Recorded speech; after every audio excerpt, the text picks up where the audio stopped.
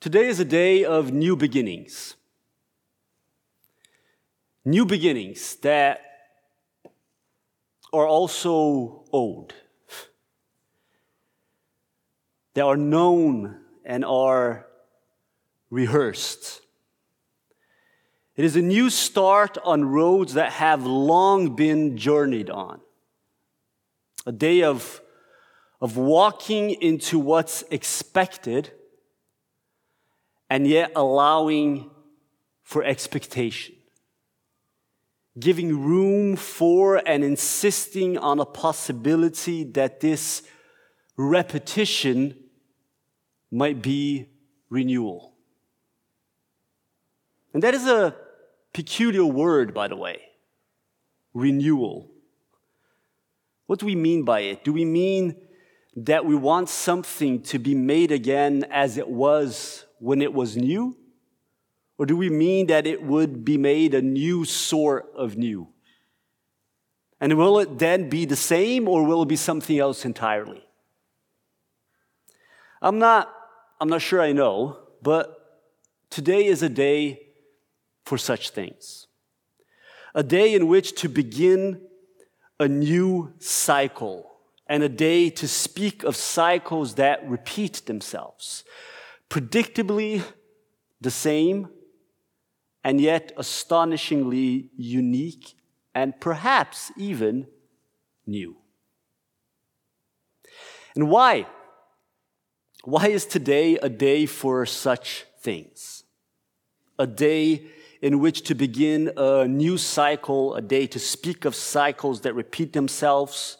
Why is today a day to begin a new cycle? And we might start answering that question by making a new one, which is, why am I wearing a purple scarf? It's a good question, right? After all, I don't really use this every Sunday. And here in OIC, as I mentioned before, we come from a wide variety of traditions of faith, and many of which do not make use of liturgical clothing. But some of these traditions do, including the Church of Norway, where priests, as a rule, they will use a white long robe called an alb. You may have seen me using it on special occasions. And over it, a colorful stole, which is what this scarf-like thing is called, and which is a symbol of ordained ministry. And also, when you have a Norwegian priest in a white alb, it's also helpful for not losing him in the winter. The question, though, is why a purple stole, right? Why a purple stole? Because stoles come, as some of you might know, in 4 different colors. And they match the colors of the altar trappings, these thing on the altar behind me. And though I wasn't using a stole last week, the Sherlock Holmes types among you maybe noticed that color changed from last week. And it changed because the season in what we call the liturgical calendar has changed. And not only that, today is in fact the beginning of a new year. Yeah, purple is the color of the season of Advent. And in the liturgical calendar, so this yearly cycle, the new year starts with Advent. So Happy New Year. For us in OIC, today is also the start of a new series, after finishing our series on Galatians last week. And not only that, it is the start of a new theme that we will follow through a whole year. And maybe you guessed where we're going with this already. We're going to more purposefully follow and be attentive over the course of the next year to the liturgical calendar, to the church yearly cycle that is, with some variations, shared by many different Christian traditions of faith throughout the world. Now, we have, of course, to some extent, we have always followed it. But every year, we celebrate Palm Sunday, we celebrate Easter, we celebrate Pentecost, we celebrate Advent, we celebrate Christmas. Every year. We go through these dates right? We repeat them. We remember them. But what we want to do is we want to be more attentive to it. We want to reflect on it because we want to explore dimensions of the Christian faith and life that we are invited into through it. And we have called this year-long theme Cycles. And today we start on the first series in this cycle, which we have called Cycles of Advent. Now there's an obvious common element, aside from the name, there's an obvious common element to our year-long theme and this first series, right? And that is repetition. Repetition, right? Or to put it differently, we didn't come up with this wheel. We're just turning it and tuning in on it, right? We're just getting in on it. The whole point, in fact, with the liturgical calendar is that it is repeated year after year, again and again. And Advent is perhaps the season where this is most obvious to us. After all, even if OIC hasn't in our history had the liturgical calendar quite as much in focus up front as in other churches, this Advent thing we have actually done every year. At least every year since I've been here, which is 12 years. Every year we light 4 candles, one more each Sunday as we approach Christmas. And every year we tell variations of the same stories surrounding and leading up to the birth of Jesus Christ of Nazareth. And every year we sing some of the same songs, which we need to refresh on when we start singing them again. And all the lyrics are so difficult. But we sing them again. We bring them out of the drawers. Today I was looking over the house for our Advent songs. Because they hadn't used them in a year. But every year we do. We go back to them. And every year we tell the same stories. Einstein is famously quoted as having said, and arguably the saying is very Einstein-like, even if it's hard to verify if he indeed did it, but he is famously quoted as having said the following: insanity is doing the same thing over and over and expecting different results. Insanity is doing the same thing over and over and expecting different results. So why are we embarking on a journey of doing the same thing over and over? And it's a fair question. Are we aiming for the same results? And some might argue, and have plenty of historical and contemporary evidence to their claim, that that is precisely what the church as an institution is doing, right? Aiming for the same results. Working on keeping the status quo and trying hard, in fact, to stop change. And will argue that having vested interest in maintaining the balance of power and privilege that the church repeats in order to conform and in order to enforce conformity in order to control. And I will not argue with that. Firstly, because the church is a heavy-handed moniker for what is in fact a diverse and complex expressions, and often singularizing it like that only serves the very narratives that the argument is criticizing, but also the argument, as I've said, has plenty of historical and contemporary evidence if criticizing institutions is what we're interested in. And it is, if you ask me, a necessary exercise. But in this space right now, I want to risk saying that we want to speak of and aim for something else. That our repetition has to do with stepping into a story and insisting on this story, not as an act of conforming, but as an act of hope, as an act of resistance, and as a yearning for something new. A repetition as a yearning for something new. And what was that peculiar word again? Renewal. And to speak of such things, I want to walk into one of these stories that we so often repeat in the season of Advent. And it is a story that itself speaks of cycles and speaks of hope. And it's told by the gospel writer Luke.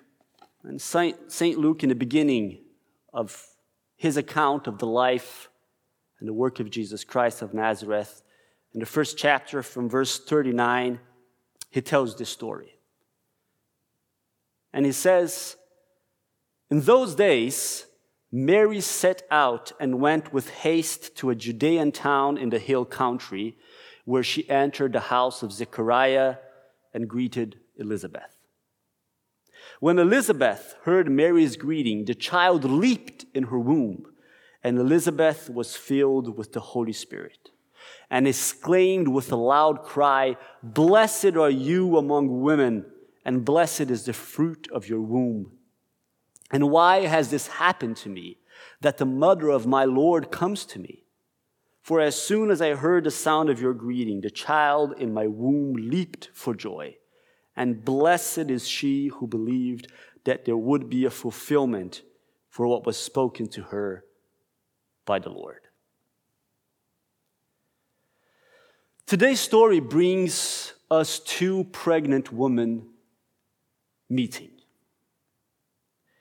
And it is the 6th month of Elizabeth's pregnancy. And knowing that immediately tells us something, right?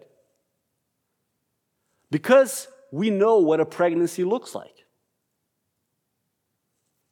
We learned it in school. We've seen it repeated times. It is a known, familiar, and endlessly repeated cycle. Elizabeth is 6 months pregnant, and with that we know that she has 3 months to go before the baby is born. We also know, if we are familiar with the story coming before this one, that Mary is pregnant, and that Mary is in her 1st month. Because when the angel announces to Mary that she will be pregnant, the angel tells her, Elizabeth is on her 6 months, right? So we know that Mary's pregnancy is not showing, as the saying goes. You couldn't know she's pregnant just by looking at her. And we know this because we've seen and we have heard of so many pregnancies. So many of you, some of you here experienced it, right? Have gone through a pregnancy.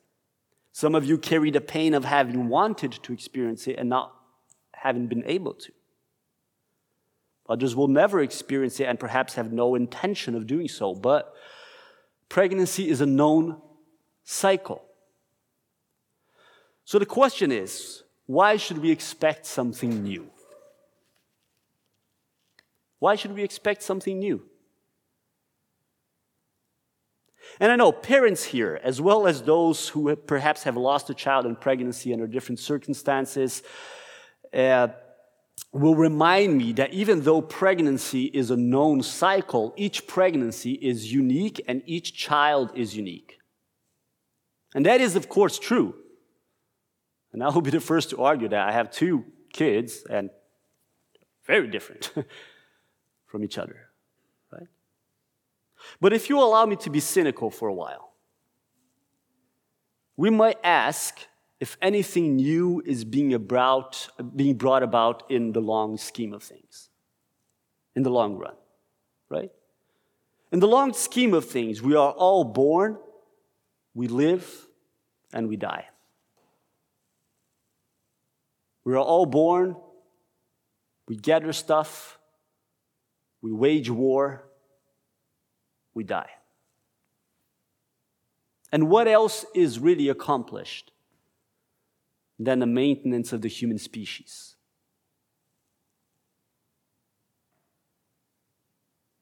Is there really something new under the sun? And I'm being cynical, of course. But here's the thing, not being cynical I think, requires hope. Not being cynical requires believing that every life is worth the while. And requires believing that what comes from each repeated cycle is new life. Perhaps as far as molecules going around go, it's just a continuation of life, but no, that's not what we say, that's not what we believe in, that's not how we live. No, it is new life. And when these two pregnant women meet, there is new life in the cycle of their pregnant wombs. And there is life that will bring about renewal and that will bring about a message that insists that it is worth repeating certain things as long as it takes, and again and again. And this story is really a wonderful meeting between two underprivileged women in the back country of Israel in the first century, right? And they're meeting and carrying in their wombs what by all accounts around them is just another miserable baby. Born into poverty, born into simplicity, born into a world of pain. But one of them, Elizabeth, she is carrying in her womb John the Baptist. And John the Baptist comes out of the womb and grows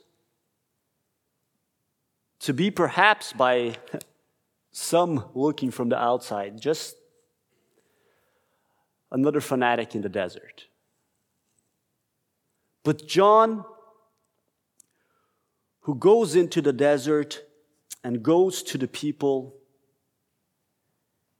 and he has one message really. The kingdom is coming, repent. The kingdom is coming, repent. The reign of God is coming with all that it brings of that which is good. So recognize that which is evil and deal with it. Repent. And if that seems to us like a very heavy-handed kind of message, think about what it means to have the possibility of again and again and again repenting. Come again and repent. Come again and repent. What does it mean to be part of a tradition of faith where it's possible to always stand up again, right? To always recognize brokenness and move on. That's what repetition, that's what repentance means, right? It means to turn around. That's the biblical term, both in the Hebrew Bible and in the Greek part of it. It's to turn around. It means you're going in one direction and you go, nope, not going to work. You change direction. And the possibility of doing that again and again and again. And in the womb of Mary, well, we know, don't we? In the womb of Mary is Jesus. In the womb of Mary is God. In the womb of Mary is this God made flesh who somehow comes as a baby and grows and learns, but also dies and lives. And this God made flesh who, on living and walking in this earth, touches lepers, sits down with the broken, walks the dirty roads of Galilee, gets himself killed like a political pariah outside the gates of the capital.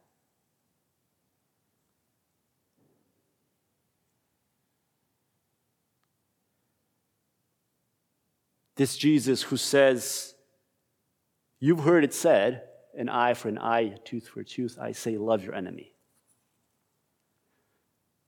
This Jesus who says, come to me, you who are weary, because my burden is light. This Jesus who says, I am the way and the life. And this Jesus who says, how many times should I repent and how many times should I forgive the ones who ask me for forgiveness? And in good biblical numerology, it's 70 times 7 or 77 times 7, depending on where you're going, right? Which means as long as it takes.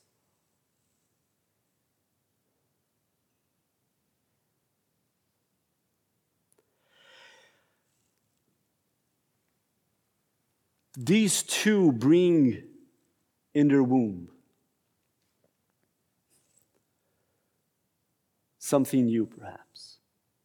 Something that we step into. This faith that insists on speaking and acting love and kindness and repentance into every new cycle. And that dares to believe that newness is somehow coming and that it is worth insisting and repeating. Again and again and again.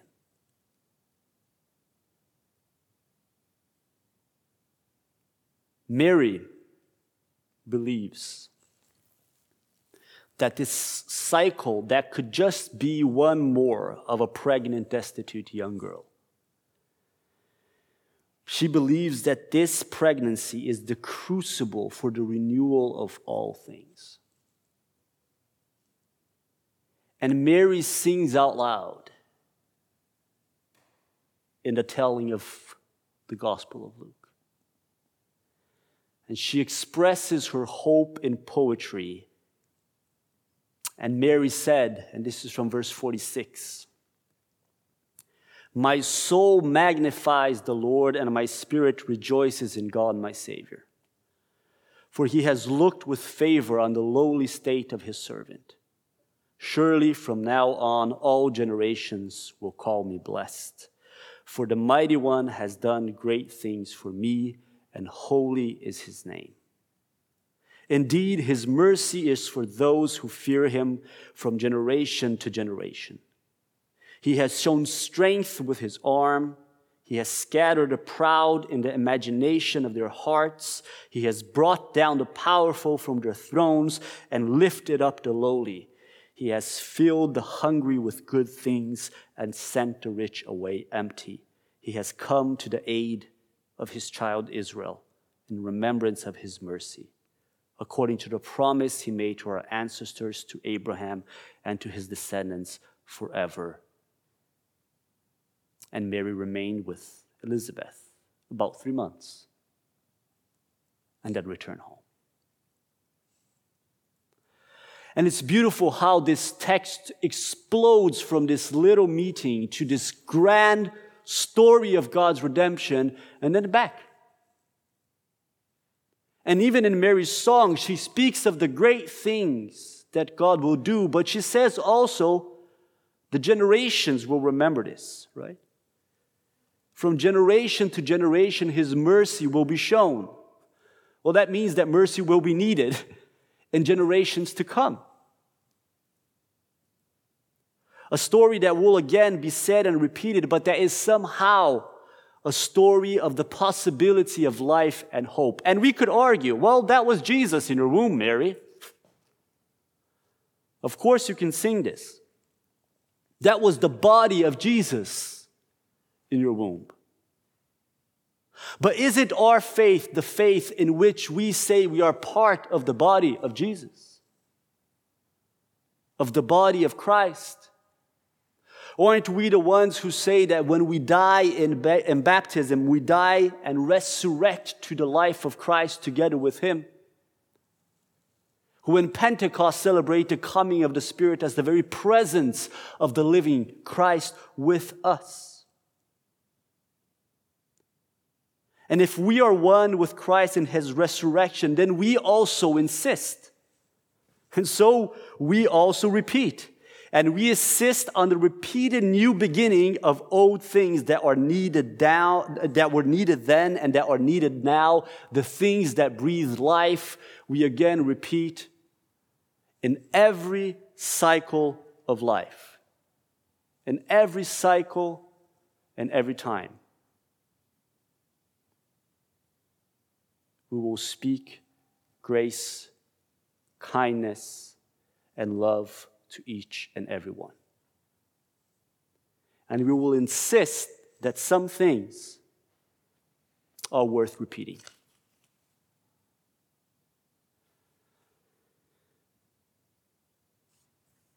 And the difficult part is we probably won't see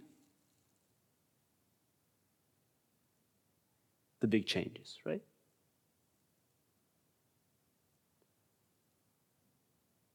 We love and we get hurt. We show grace and we see greed. We've had 2,000 years of Christianity in the world.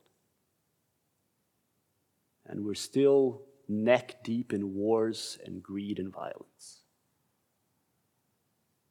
And we could become cynical and say, well, in the grand scheme of things,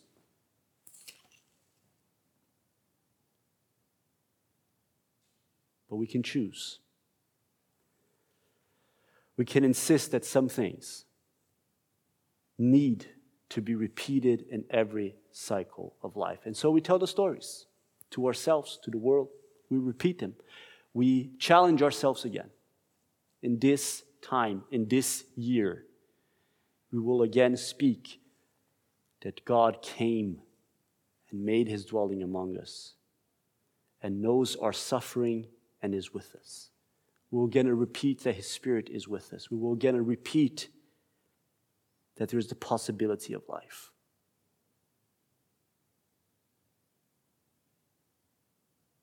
Insanity is doing the same thing over and over and expecting different results. Einstein quotes, "It is being challenged, I am told, by quantum physics itself, in the world of physics itself." And I won't dare to pretend I understand it.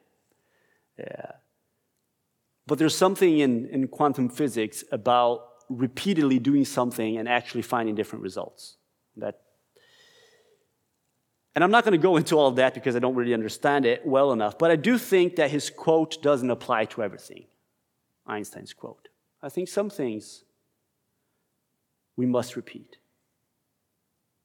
over and over again. And I actually ended up finding an article from a physicist called Frank Wilczek in a magazine called Quanta Magazine. I don't know how I end up doing this stuff, like reading physics magazines. But he deliberates about this very quote from Einstein and how it relates to quantum physics.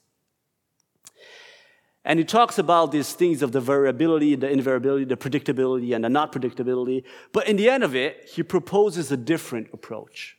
When he's talking about all these new horizons being opened in the world of physics, he's not talking about theology, but he proposes a different approach. And he says maybe we need a new quote. Naivete is doing the same thing over and over and always expecting the same results.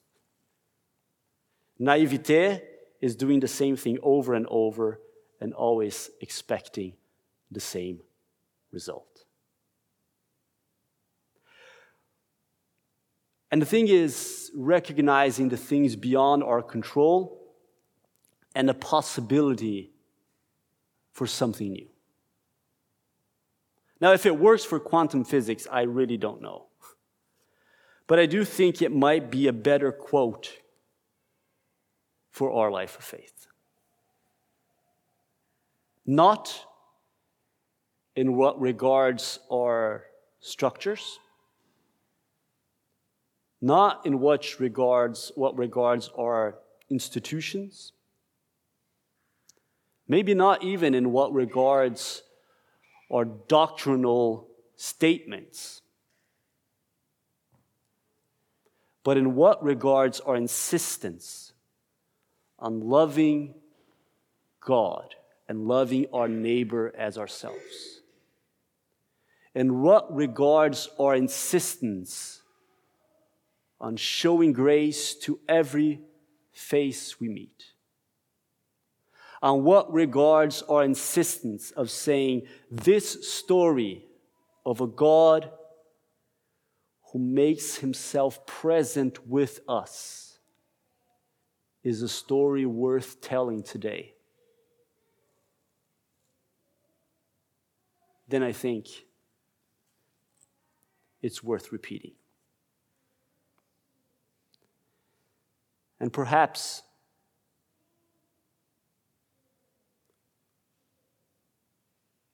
we'll die repeating.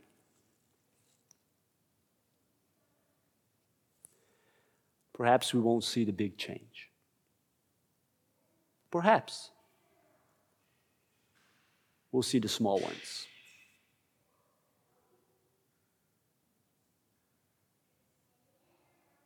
In any case, I do think that today and tomorrow we have a choice. And if our choice can be to love as Christ did, then there is reason to hope. May the Lord make his face shine upon you, that you may know that he is gracious towards you. May the Lord turn his face towards each and every one of you, that he may bring you peace. So go in the peace of our Lord Jesus Christ and serve the world, serve the Lord, serve each other joyfully.